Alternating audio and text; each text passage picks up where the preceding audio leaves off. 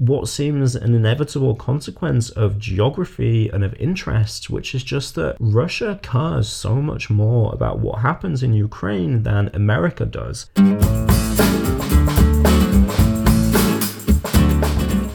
Welcome to another episode of America Explained, the podcast that brings the important voices and perspectives shaping American politics, foreign policy and culture to an international audience.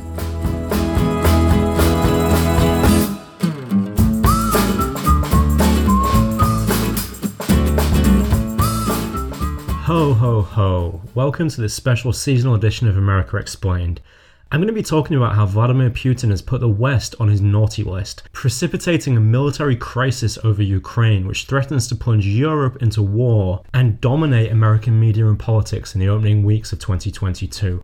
Over the last few months, Russia's built up a military force of about 100,000 soldiers near Ukraine, threatening a renewed invasion of a country that it's already intervened in many times since seizing Crimea. And then what did Vladimir Putin do? Well, he said that if the West wants this invasion to not go ahead, then it has to agree to a, let's say, very ambitious set of demands involving the future of NATO, whether it's going to expand further east towards Russia, and where America is allowed to deploy its military forces and missiles within Europe. The Biden administration seems unsure about how to respond. It's had difficulty getting on the same page as its European allies, countries like France and Germany, who often take a softer line towards Russia than Washington does. And it's really not clear how this is going to unfold over the next couple of months. So 2 months from now, we might be in a war. A really, really consequential war. Remember that Russia is one of probably the only country in the world that could wipe the United States off the face of the planet with its nuclear arsenal. So even though this isn't right now the biggest story in every newspaper, I think that's because, people are hoping, they're expecting that this invasion by Russia isn't actually going to happen, that tensions aren't going to increase and get out of control, but it's a real serious possibility that that could happen. So that's why in this episode, I'm going to take a bit of time to explore the history of what's going on here, the history of this conflict, talk a little bit about what the Biden administration has done so far, but why that's insufficient to really end this crisis, then also talk about what I think the Biden administration should do in order to really try to tamp down tensions with Russia, accept some realities of the situation, and try to put European security on a more stable footing, especially in an era when we know that America is just not as committed to Europe as it used to be, has so many other irons in the fire, so many concerns about China. And I think that means that America needs to be realistic about what it can accomplish in Ukraine. It needs to be realistic about whether or not it can continue to dictate to Russia about what happens in a country that borders Russia and that which America is not at the end of the day going to fight for, as the Biden administration has itself admitted. So that's today's episode. I really hope you enjoy it. Please also check out the America Explained Substack. That's a free newsletter that I put out once or twice a month with in-depth analytical posts about American foreign policy and politics. I did a post very recently just about this very issue. Really recommend that you check that post out, and you can do so by looking in the show notes. Okay, so let's begin by really kind of digging back into why this conflict is happening. Why is there tension between America and Russia over the future of Ukraine? And the answer to that question really goes back to the end of the Cold War and the collapse of the Soviet Union. Ukraine became independent along with all of the other former states of the Soviet Union in the early 1990s and began charting an independent course which was, independent from Russia. Ukraine had essentially been ruled from Moscow. Now it was an independent state and it needed to make decisions not only about its internal governing relations, was it going to become a democracy, was it going to become capitalist, but also about its foreign policy. Now, Ukrainians were naturally very, very worried about their security vis-a-vis Russia. Russia had invaded their country, forced it into the Soviet Union decades beforehand, and Ukrainians wanted to be really sure that they were going to maintain their independence in the future. Many other countries in Eastern and Central Europe felt the same way, of course. They'd all been forced into the Soviet Union, so Russia was their main security challenge going forward.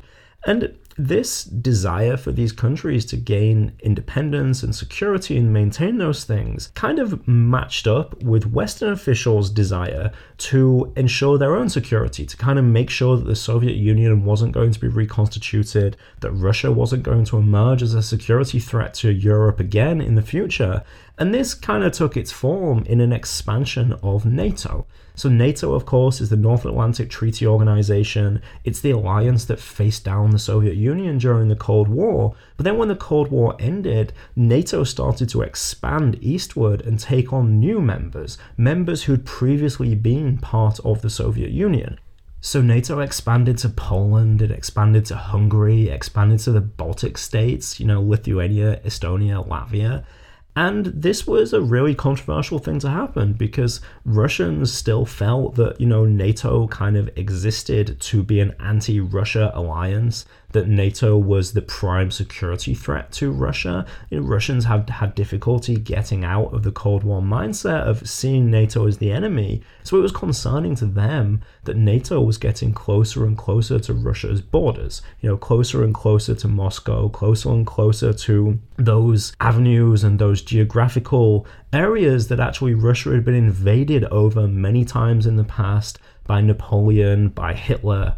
And these experiences gave Russian policymakers this real fear of what seemed to them to be encirclement by NATO countries, encirclement by this alliance that ultimately was anti-Russia in its orientation, even if throughout the 2000s, NATO was mostly involved in overseas missions outside of Europe, in Iraq, in Afghanistan. But I think that everyone knew that Poland and Hungary and the Baltic states, they didn't join NATO because they were so keen to take part in the war on terror. They joined NATO as a measure of security against Russia. But to Russian elites, this looked like aggression by NATO. Just as I think American elites would view it as an aggressive act by Russia if Russia attempted to establish a self-defense alliance with Mexico or Canada or Cuba. That actually happened in the past, right? You've heard of the Cuban Missile Crisis. So countries tend to get very, very sensitive when other superpowers are messing around in their own backyard. Now, Ukraine was a particularly contentious piece of this puzzle for a number of reasons. One is its geographical location, that it basically leads right into the heart of Russia. But another is that there's this perceived cultural and ethnic similarity between Russians and Ukrainians, almost to the point that many Russians don't really view Ukrainians as a separate, independent people, and they don't really view the existence of an independent Ukrainian state as a legitimate thing. They think that basically Ukraine is part of the historic homeland of the Russian people and it should be ruled from Moscow. So Ukraine has this kind of special place in Russian national mythology. It was also, at the end of the Soviet Union, when the Soviet Union fell, a place that hosted about 1/3 of the Soviet nuclear arsenal. And this was generally viewed at the time, I think rightly so, as kind of pretty dangerous. You had these two countries next to each other, historically bad relations. One of them doesn't really have a history of respecting the independence and sovereignty of the other one, and they both have nuclear weapons, so this was viewed as a situation that could really get out of hand. And as a result of that, Ukraine was essentially kind of pressured and persuaded to giving up its nuclear weapons, something that it did in 1994. And at the same time, when it did so, it received security guarantees from the West, but also from Russia, which basically said that, okay, Ukraine's going to become kind of this neutral space between the West and Russia. We're not going to intervene in it or chomp away bits of its territory. We're not going to pressure it to have one form of government or another. We're just going to guarantee that Ukraine gets left to its own devices. And this meant that Ukraine became kind of a buffer state between the West and Russia. Even as NATO expanded, it wasn't getting too close to the Russian heartland because Ukraine was in the way. Russia had that measure of security by knowing that NATO forces weren't right on its doorstep. The West, meanwhile, had the same assurance that the bulk of Russia's military was not going to be right at the borders of NATO. So Ukraine it provided breathing space and kind of a bit of assurance to both sides. This really changed in 2008 when the Bush administration, which at the time was feeling very, very hawkish towards Russia, persuaded the other allies within NATO to extend an offer of NATO membership to Ukraine and also to Georgia, a small country on Russia's southern border. And this was something that most of the NATO allies didn't want to do. They didn't feel nearly as hawkish towards Russia as the Bush administration did. They didn't think it was a good idea to kind of poke Russia in the eye over an issue that was so important to it. So there was this compromise they came up with where they basically said, okay, Ukraine and Georgia, you can join NATO, but we're not actually going to say exactly when that's going to happen. We just say that it will happen at some point in the future. This was, for many reasons, not a very good idea, because it didn't really give Ukraine and Georgia actually some sort of concrete idea of when they would get to join NATO, but it really, really angered Russia. And Russia actually invaded Georgia shortly after this decision was taken. And then in 2014, of course, Russia invaded Ukraine, seized Crimea from Ukraine, and then also sent its army into other parts of the country in the east to kind of gin up this insurgency against the Ukrainian government. And the reason for doing that is because with this ongoing conflict in Ukraine between Russian-backed separatists and the central government, that means that Ukraine can never ever actually join NATO. Because if Ukraine did join NATO, it would be subject to the collective defense obligations of that treaty, and that would plunge NATO into an immediate war with Russia, something that NATO really, really doesn't want. So just by having this military presence in the country, Vladimir Putin can effectively stop Ukraine's NATO membership from ever happening anyway. But what it seems he wants to do now with this renewed threat of invasion is go even further and try to get even bigger, broader guarantees from America and from NATO about how the alliance is going to conduct itself in the future, and get what he sees as security guarantees to try to guarantee that NATO cannot become a threat to Russia. So after the break, I'm going to talk about that some more and talk about how the Biden administration has responded so far. You're listening to America Explained, a podcast about the United States for an international audience. If you like what you hear, please subscribe, tell a friend, and leave a positive review on your podcast platform.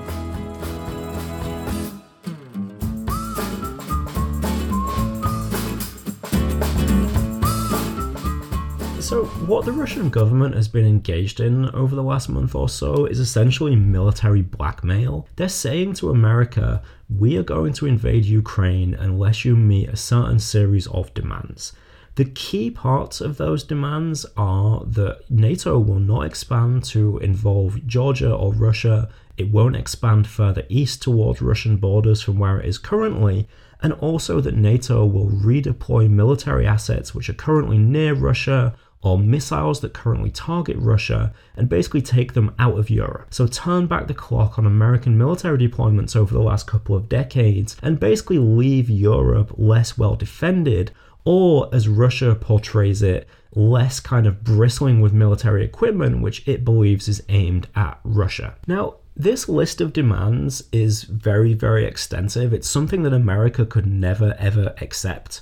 You know, America's not going to, the Biden administration, particularly given that it doesn't want to be branded as weak towards Russia, no American administration could accept taking these demands at the point of a gun, being dictated to in this manner. And it's likely that Russia doesn't mean for all of its demands to be met, but I think that the really key ones are to do with NATO expansion. This is just my reading of the situation, that what Russia really, really wants is a guarantee that Ukraine is never actually going to join NATO, and that NATO in general isn't going to take on new members on Russia's borders. This demand is also widely rejected by NATO officials, Western officials in other countries, by the Biden administration so far, who say basically that it's not for Russia to dictate what NATO does, and it's not for Russia to dictate what the sovereign Ukrainian government does. So if Ukraine wants to join NATO, it meets the conditions that are typically put on applicants for membership, it should be allowed to do so. And the Biden administration has responded with its own set of threats towards Moscow. So it's said that if Russia goes ahead with this renewed invasion of Ukraine, then the Biden administration is going to carry out a number of steps. The first of those is to impose quote-unquote devastating economic consequences on Russia. What these consequences would be hasn't actually really been explained yet. Even when Secretary of State Blinken spoke recently with European countries about coming up with a joint plan for retaliation, there wasn't actually a concrete statement of what would happen at the end of that meeting. So I think this means that America is not able to find agreement with European countries about what should be done to Russia. Actually, during the Crimea crisis, we also saw this split between the Americans and the Europeans on this question. I mean, there's various ways that you can frame this. Some people say the Europeans have gone soft, or, you know, they just don't live in the real world and they're not willing to stand up to Russia. They want to appease it. I would say that I would frame this a little bit differently and say the Europeans are very close to Russia. They have to deal with Russia in a way that America doesn't. And they also, I think, fundamentally understand, as I'm going to talk about in a minute, and in fact, as we see by talking through this list of consequences that the Biden administration has laid out, that ultimately America probably isn't going to put its money where its mouth is in stopping a Russian invasion of Ukraine. So it's not really wise to pretend that they are and go along being really, really aggressive and hostile towards Russia, just annoying Russia, and then it's the Europeans who have to live with the consequences. So there is this split between America and Europe on this issue. But then also, like I said, actually, the Biden administration isn't really been clear about what it will do in the event of an invasion of Ukraine. So they've actually ruled out one of the most consequential things that America could do to Moscow. That's to cut Russia off from the international banking system, to basically make it impossible for Russian companies or consumers to operate across borders, to do business across borders. This would do enormous harm to the Russian economy. It would basically just cut Russia off from globalization, from the global economy. But it's also something that Moscow once described as tantamount to a declaration of war. It's something that Russia has indicated it takes very, very seriously and might actually bring retaliation back from Russia against NATO and against America. And the Biden administration doesn't want that to happen. So they've ruled that out. They have said that they'll do a few other things. So they've said that in the event of a Russian invasion of Ukraine, they'll send more and more NATO forces to the eastern members of NATO, to places like Poland, to make places like the Baltic states. But they categorically have said that they will not send American soldiers to Ukraine to fight Russia.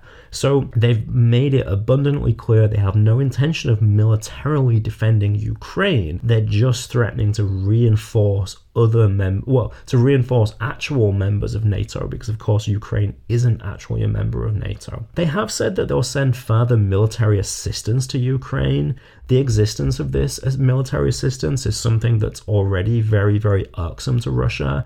And, you know, the US will send kind of like equipment, like vehicles and missiles and money and things of this nature to help Ukrainian forces fight off Russia. But even here, the administration hasn't really been that clear about what it's going to do. So recently there's been talk of, there's this huge chunk of military equipment that was due to go to Afghanistan, but obviously that's not necessary anymore. So there's been talk of redirecting that towards Ukraine. So even on the military assistance front, the administration isn't really been clear about what they're doing. Probably the most concrete and the most consequential thing that they've announced so far is the US has said that in the event of an invasion, the Biden administration will force the cancellation of Nord Stream 2, which is this controversial gas pipeline that leads from Russia to Germany, and is seen as perhaps making Germany and other European countries overly dependent on Russian energy, and then perhaps, you know, kind of subject to diplomatic pressure from Russia. So that's it. That's all the administration has announced so far in terms of what they will do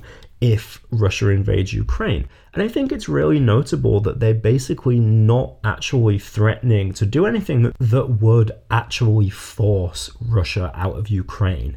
America is not going to send its own troops to defend Ukraine. Remember that Russia has a nuclear arsenal that could lay waste to the entire United States. Kiev is not worth sacrificing Washington and New York City and Los Angeles for. The Biden administration has made that perfectly clear. So this places a premium on finding a negotiated solution to the conflict, and that's what the Biden administration is now trying to do. They've dispatched an envoy to Europe to meet with the Russians, meet with the Europeans, meet with the Ukrainians, and try to negotiate a way out of this situation. And that's where I want to turn to my view on how I think this situation can be resolved, or how at least they should try to resolve it and to move forward here. For me, what is so telling about this situation is that the real main controversy here, which is the offer by NATO to eventually bring Ukraine into its membership, is something that everybody agrees is never actually going to happen. NATO is never going to actually bring Ukraine into the alliance because they know that would be such a huge provocation to Russia, and it would risk plunging NATO and Russia into a war which NATO doesn't want. You know, we know that America does not consider Ukraine a vital national interest, whereas Russia clearly does consider Ukraine to be a vital national interest. So you have this kind of disparity, this asymmetry in how important this issue is to both sides. And that means that, you know, in my opinion, it's kind of a little bit foolish to try to hold back the tide here, to hold back what seems an inevitable consequence of geography and of interest, which is just that Russia cares so much more about what happens in Ukraine than America does. But America is left with this kind of phantom commitment to Ukraine that it never intends to actually honor. It never intends to actually bring Ukraine into the West as an integral member of NATO. It doesn't intend to defend Ukraine militarily if Russia attacks it. So it offers basically this provocation without any purpose behind it, without any strategy behind it. And that's why I think, even though I am far from being an apologist of Vladimir Putin or for Russia, I'm far from being a reflective dove or a reflective pacifist in international affairs, but I really think that America should consider making the formal guarantee that Ukraine will never join NATO. And also, actually, that Crimea will never be returned to Ukraine by Russia. After the break, I'm going to talk a little bit more about why I think this and why it's so hard for American officials to accept what seem to me to be the plain realities of the situation. You're listening to America Explained, a podcast about American politics, foreign policy, and culture for an international audience. Like it? Then tell a friend and help us grow.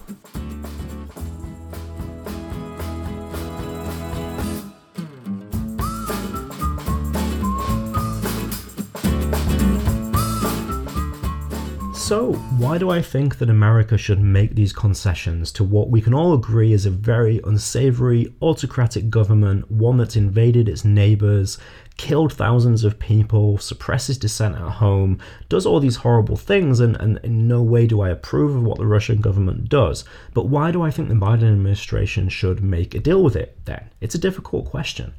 And it's been difficult for me to arrive at this conclusion, but I have a few reasons for thinking it. For me, it all comes down to the fact that we all know at the end of the day that America isn't going to put its geopolitical muscle where its mouth is over the question of Ukraine. And that means that actually America it's overextended itself, it's got itself in a situation that just invites crisis after crisis, and invites actually a really damaging blow to America's credibility. Now, people will often say that if we give in to Russia's demands over Ukraine, if we admit that Ukraine's never going to join NATO, then it's only going to invite further aggression by Russia, because basically it shows that NATO isn't credible as an alliance, that it doesn't stand up to Russia, it doesn't face Russia down. So that's just going to make Putin think he can do what he wants. I actually have completely the opposite view of this situation, because there's a big difference between countries that are actually members of NATO, like Poland, like the Baltic states, and Ukraine. Ukraine is not a member of NATO. So I think it's really strange to say that if NATO doesn't defend this non-member or bring this country into its membership, even understanding that will lead to a war with Russia, that harms NATO's credibility. I think actually that what harms NATO's credibility is that it's established this kind of halfway house of a relationship with Ukraine. Ukraine is considered to be a quote-unquote partner of NATO, but not actually a member. And that raises expectations of what NATO will do in defense of Ukraine, expectations that can never, ever actually be met. And it's by doing this that NATO has caused its own credibility to be questioned. What NATO should do is say very firmly, we have alliance members, we will always defend those alliance members, we take the risk of nuclear war for one another within NATO, but of course we don't do that for countries that are outside of NATO, like Ukraine is. Nothing will harm NATO's credibility more than its members swearing themselves to the defense of a foreign state and then doing nothing when Russian tanks roll over that state's borders. So I think the solution to this, or a way forward here at least, practically, is that America needs to make really, really clear, along with the other NATO members, that what happens in Ukraine actually has nothing to do with the credibility of NATO. What happens to Poland, what happens to Hungary, what happens to Spain, these are issues that are to do with the credibility of NATO, but Ukraine just isn't. There's also, though, of course, a moral argument here, which I am affected by very strongly. So, of course, it's morally abhorrent that Russia intervenes in Ukraine. It's morally abhorrent that Russia tries to dictate the future of Ukraine and what happens within Ukraine. And it's true that in an ideal world, this sort of power politics would not exist, and large countries wouldn't be able to dictate what happens within smaller ones. But it's important for us to remember that this just isn't the world that we live in. It's not even the world that the United States lives in. You know, the US frequently coerces and pressures smaller states, particularly those ones in its neighborhood, to adopt foreign policies and even internal governing arrangements that suit American interests. So during the Cuban Missile Crisis in 1962, America didn't just say, oh, well, Cuba is a sovereign nation, so Cuba can host Soviet missiles, there's nothing we can do about that, it's not our right to say anything about that. No, America, mobilized its military to stop that from happening because it viewed it as a national security threat. Countries are very, very sensitive to what happens on their borders, and that is true of Russia, and it's true of Russia's relations with Ukraine. Just ask Mexico and Canada whether they have ever felt constrained or coerced or pressured by the US. Or ask American policymakers how they would feel if Russia formed a military alliance with Canada.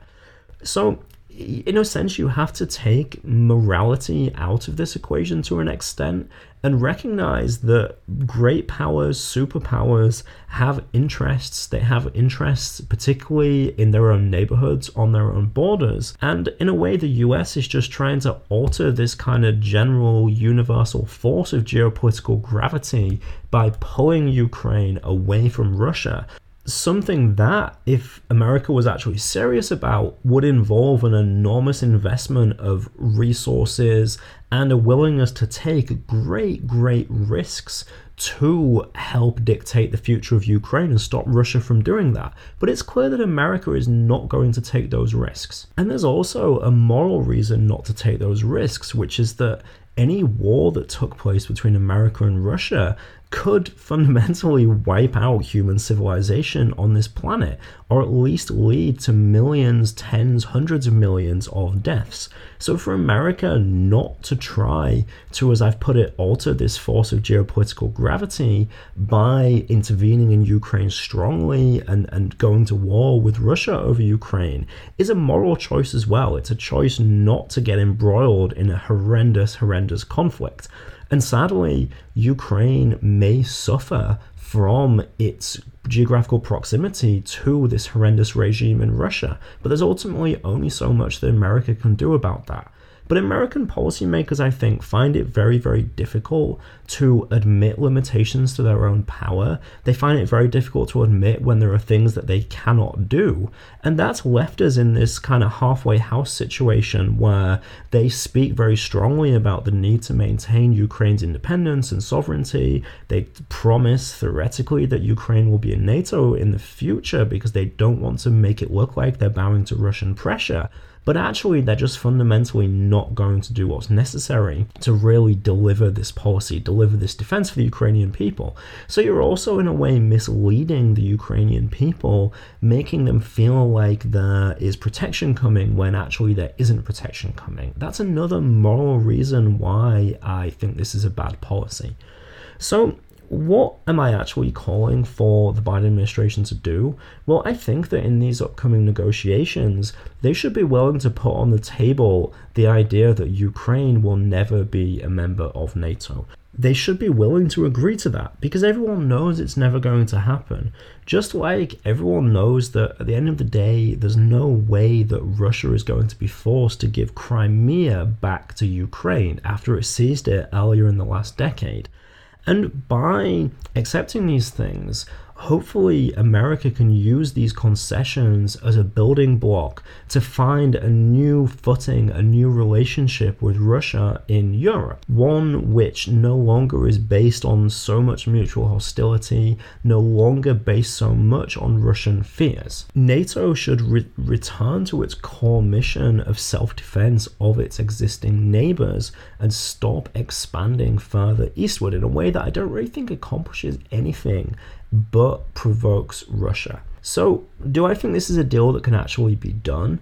I'm not sure, and of course America would need to get strong guarantees from Russia. Russia has to give things up as well. Russia has to make agreements about the way it's going to behave in the future. And I think the aim should be not to transform Ukraine into some kind of Russian protectorate, but try maybe to make Ukraine go back to the way it was in the 90s when it was more of a neutral zone between the two countries, a buffer that both saw as valuable because it meant that they weren't bumping up against each other, that NATO and Russia weren't directly on each other's borders so much and weren't threatening one another. If that deal can be done, I don't know, because ultimately none of us really know what Vladimir Putin actually wants. But I think that this is what America has to try to do now, at least. Try to hold off from provoking Russia to actually go through with this invasion of Ukraine, which is going to be so destabilizing. It's going to plunge relations between Russia and NATO to new and dangerous lows, which has implications for the future. So I think that right now we have to talk, we have to do negotiations, and see if a deal can be done. But also recognize that ultimately telling the truth about Ukraine and what America is willing to do for Ukraine and what it's not willing to do for Ukraine is actually the moral thing to do at this point as well. It's the moral thing to do to no longer be making these promises to Ukraine that, the Biden administration, no American administration has any intention of actually keeping. So that's it for today. This was a controversial episode, I guess. I'd really like it if you get in touch with me to tell me what you think. In the show notes, you can find a link to my newsletter where I've written about this topic. Go leave me a comment. Let me know what you think, especially if you're joining from somewhere in Eastern or Central Europe or somewhere else that's really affected by this conflict between Russia and America. So that's it for this episode. Thanks so much. I wish you all happy holidays. Hopefully we're not going to have an outbreak of World War III before our next episode of America Explained. But if we do, I promise I'll drop a bonus episode from the bomb shelter. That's all we have time for this episode. Thanks for listening to America Explained. You can contact us on producer@america-explained.com or through the America Explained Facebook page. I'm your host, Andy Gawthorpe. Designer and advisor is Janice Killian. Music by Soundwave. America Explained is an APD media production. See you next time.